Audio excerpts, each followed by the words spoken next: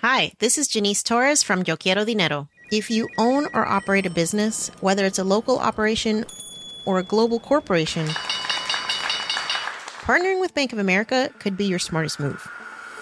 By teaming with Bank of America, you'll enjoy exclusive digital tools, award-winning insights, and business solutions so powerful, you'll make every move matter. Position your business to capitalize on opportunity in a moment's notice. Visit bankofamerica.com/bankingforbusiness to learn more. What would you like the power to do? Bank of America N.A., copyright 2024.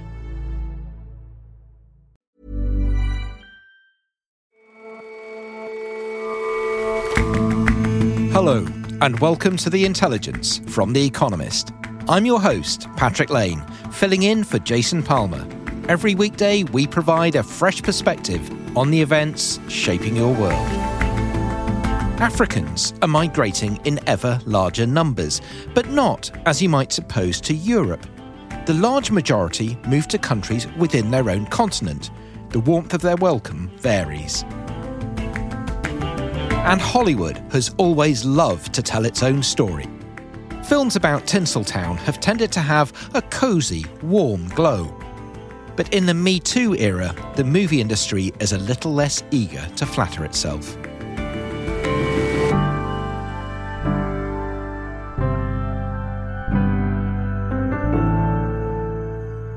But first,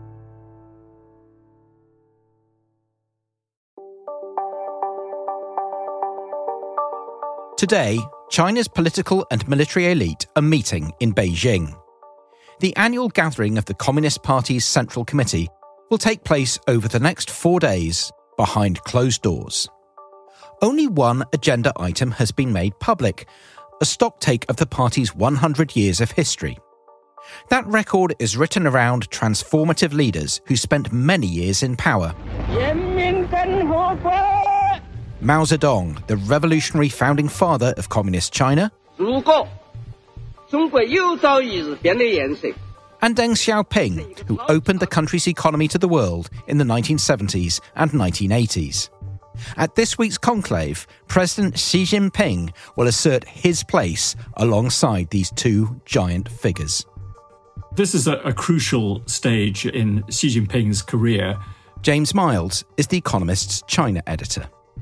He's preparing for a party congress at the end of next year, at which he apparently hopes to get approval for another 5 years in office in defiance of the normal convention.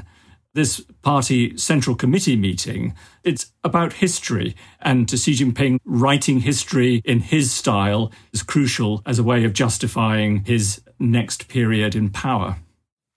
So what will happen at the meeting? What's it for exactly? Typically, they give very little away in advance of these meetings. They're held behind closed doors in a military-run hotel in western Beijing, and the only item on the agenda that they've announced is this resolution on history that will form a version of party history that is different from the two other resolutions on party history that the party has adopted in the past. The previous one was in 1981, and the one before that was in 1945. So these things are incredibly rare and incredibly important. Crucially, I think for Xi Jinping, it will aim to kind of blur the edges between the different phases of Communist Party rule. That is to say, between Mao Zedong and Deng Xiaoping, and skipping a couple of leaders now to Xi Jinping himself. These three men will be portrayed as the giants of Chinese politics, putting in place the building blocks towards what Xi Jinping calls the great rejuvenation of the Chinese nation by 2049. And the message will be that Xi Jinping is essential for that mission. Can you tell us a bit more about how Xi sees himself in the context of the party's history as a successor to Mao and Deng? Well, Xi Jinping worries about what he describes as having been a tendency to contrast the eras of Mao Zedong and Deng Xiaoping. The Dengists, if you like, using reform as a way of negating the rule of Mao Zedong and saying that that period was essentially wrong.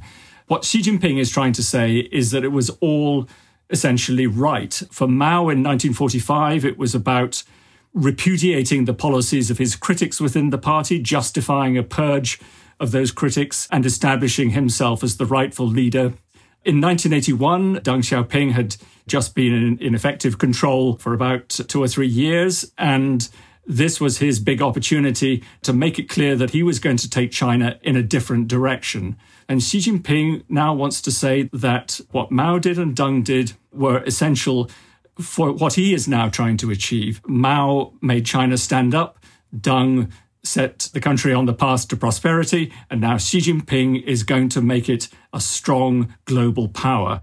Should we expect this resolution then to address China's global concerns and ambitions? Well, it will portray a global environment that is pretty grim in many ways for China. It will allude to the tensions with America. It will almost certainly mention China's achievements in crushing the coronavirus.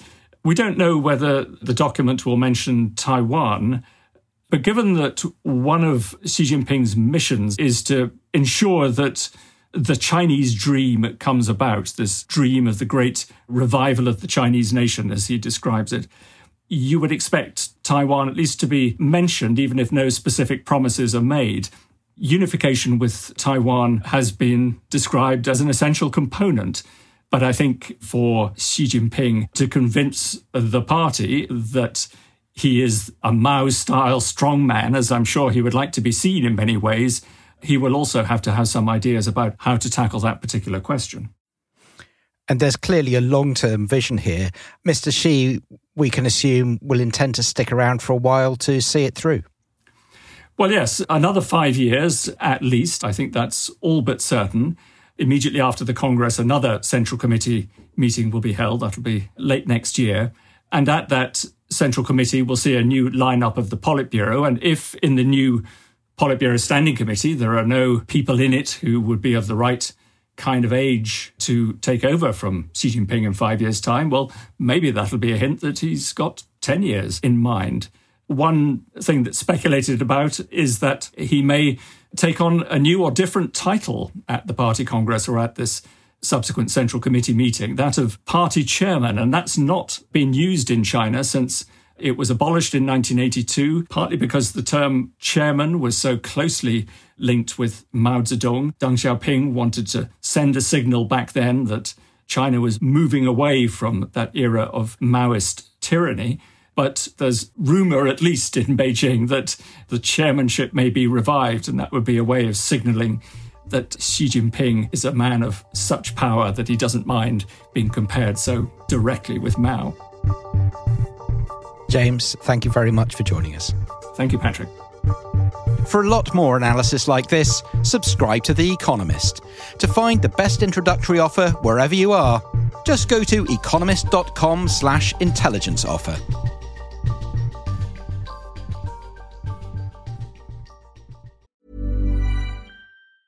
Hi, this is Matt and Sean from Two Black Guys with Good Credit. If you own or operate a business, whether it's a local operation or a global corporation,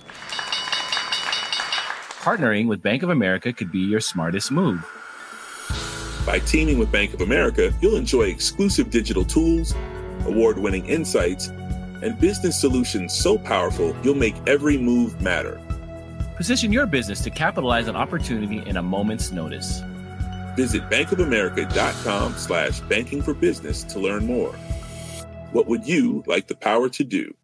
Bank of America, N.A., copyright 2024. No lie, up until say 5 years ago, there was zero clue that my life would be what it is right now. Zero clue, because that was not the plan. So Mawuli Gavor is a 32-year-old film star in Nigeria in the booming film industry there that's known as Nollywood. Kinley Salmon is an Africa correspondent for The Economist. But he was born and raised in Ghana and had done a little modelling once upon a time, but actually was working as an accountant, having graduated from university. But those modelling photos were spotted, and he was soon offered a job as a brand ambassador, first in Ghana, and then in the big nearby country of Nigeria. I guess once the door was open, I was now in the media space. I was on billboards, I was on newspapers, I was everywhere. Well, that led to a work soon after in television, and then right on from that into a film role. He actually initially told his friends and family in Ghana that he'd be gone just for a couple of weeks for the shoot in Nigeria. But 5 years later, he's still working a lot based in Nigeria. Whatever Nigerians do, whether good or bad, they're probably going to be the best at it. I think they have some of the best musicians, sportsmen and everything, because they have that drive.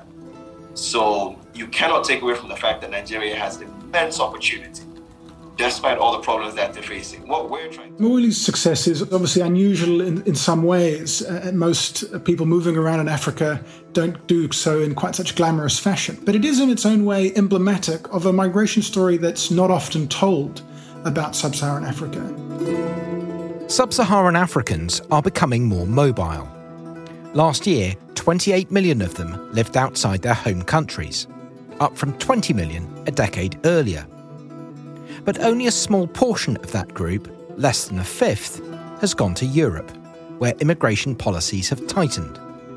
Far more common is migration within Africa. Leaders in Europe and voters there often seem preoccupied with immigrants coming from Africa into Europe. But enterprising Africans have long been migrating closer to home within the continent in much larger numbers.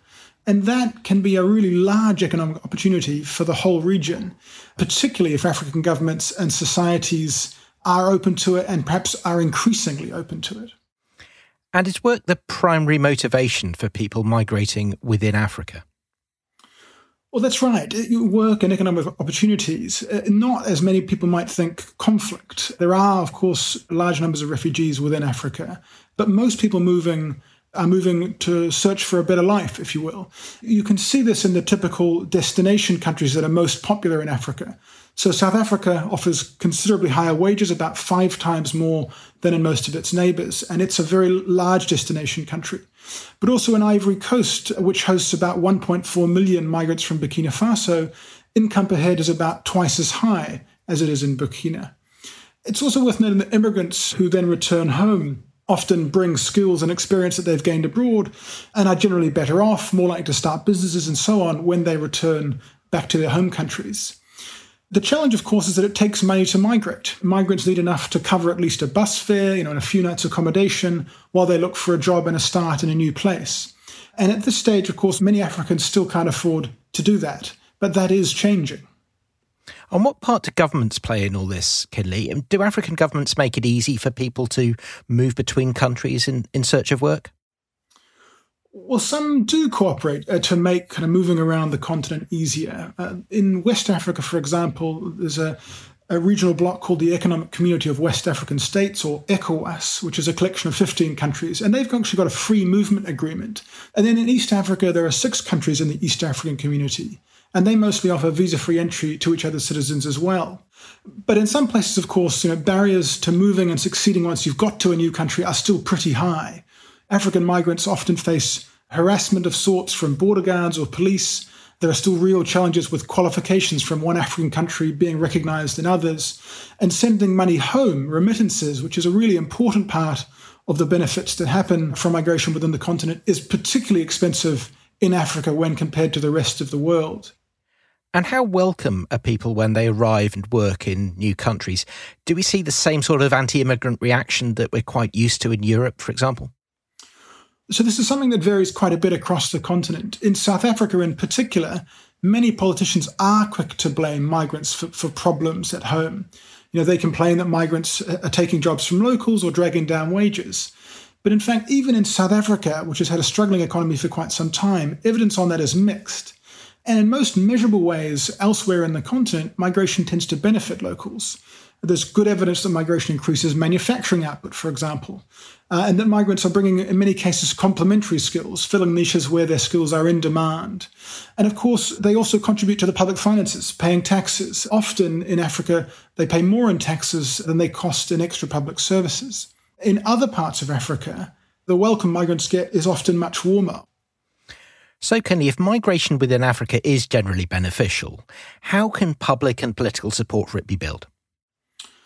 In Africa, interestingly, European governments actually bear some responsibility. European motivations often focus on trying to stop migrants from travelling north towards Europe. And so to do that, the European Union and others fund and advise countries to add more border security, conduct more frequent checks, and also run campaigns, telling stories to young Africans of death and disaster if they set out for Europe. But African governments themselves also could do a lot more. They could start certainly by stopping police and punishing police who abuse migrants. And where there are these free movement agreements within regions, they should honour them in full. Perhaps most importantly, recently the African Union has put forward a protocol that would allow free movement across Africa over time. Really, that is a bold step and should be ratified by members. Mawuli Gavur, the Ghanaian-born actor in Nigeria, was certainly a very strong advocate for those kinds of agreements. Just imagine the things that we could do if we could up and go to Kenya and do some stuff there, go to South Africa, or South Africans could come here. It would be amazing. Yeah. We wouldn't need to go to the UK. We wouldn't need to go to all these other places where we seem to put them on such a pedestal, whereas we both know that, bro, every country has got their problems. Yeah. Everyone. And evidence suggests pretty strongly that a more integrated Africa is a much more prosperous Africa. Kinley, thank you very much for joining us. Thank you.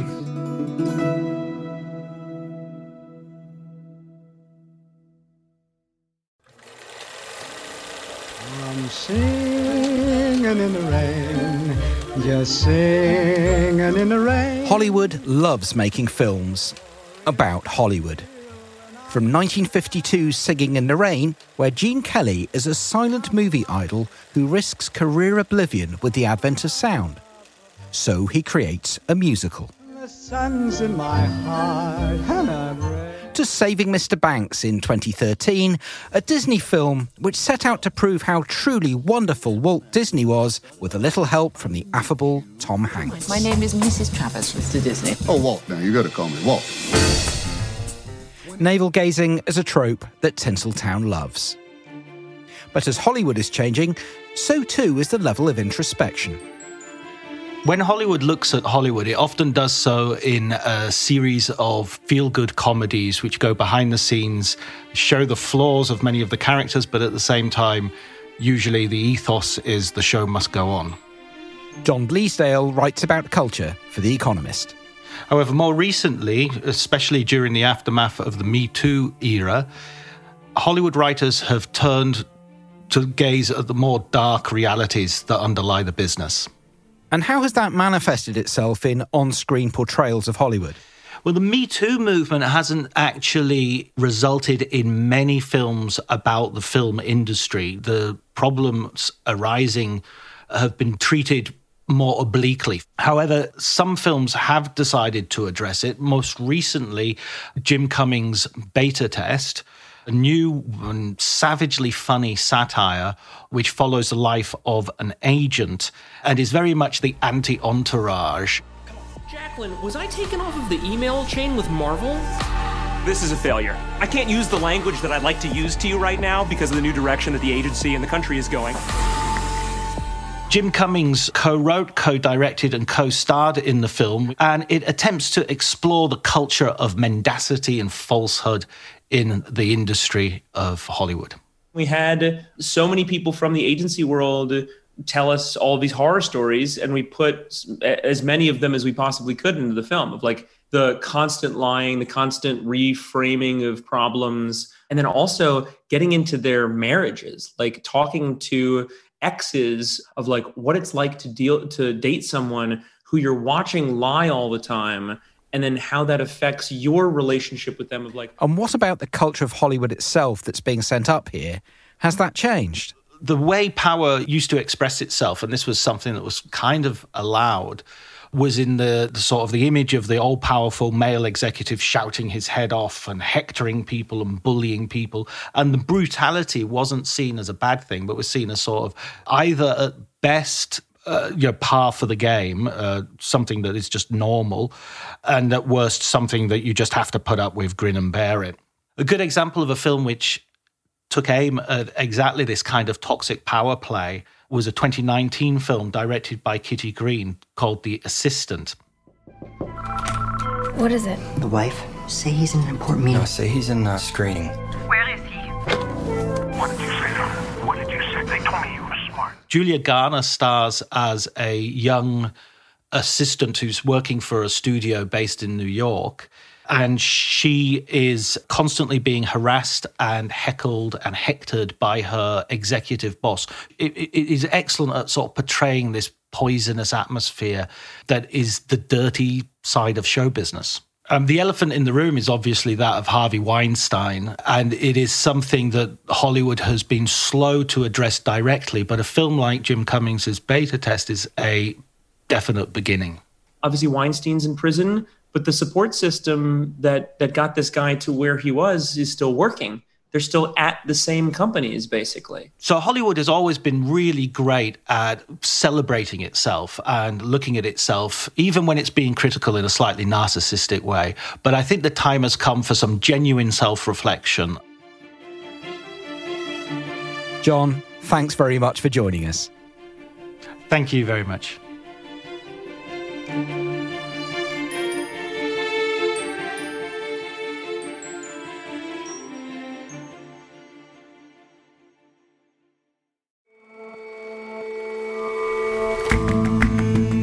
That's all for this episode of The Intelligence.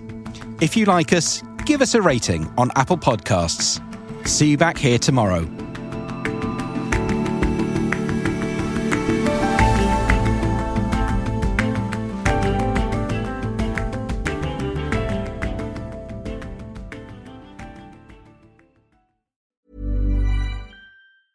Hi, this is Janice Torres from Yo Quiero Dinero. If you own or operate a business, whether it's a local operation or a global corporation, partnering with Bank of America could be your smartest move.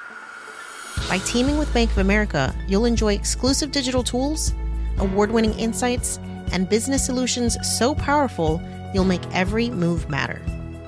Position your business to capitalize on opportunity in a moment's notice. Visit bankofamerica.com/bankingforbusiness to learn more. What would you like the power to do? Bank of America, N.A., copyright 2024.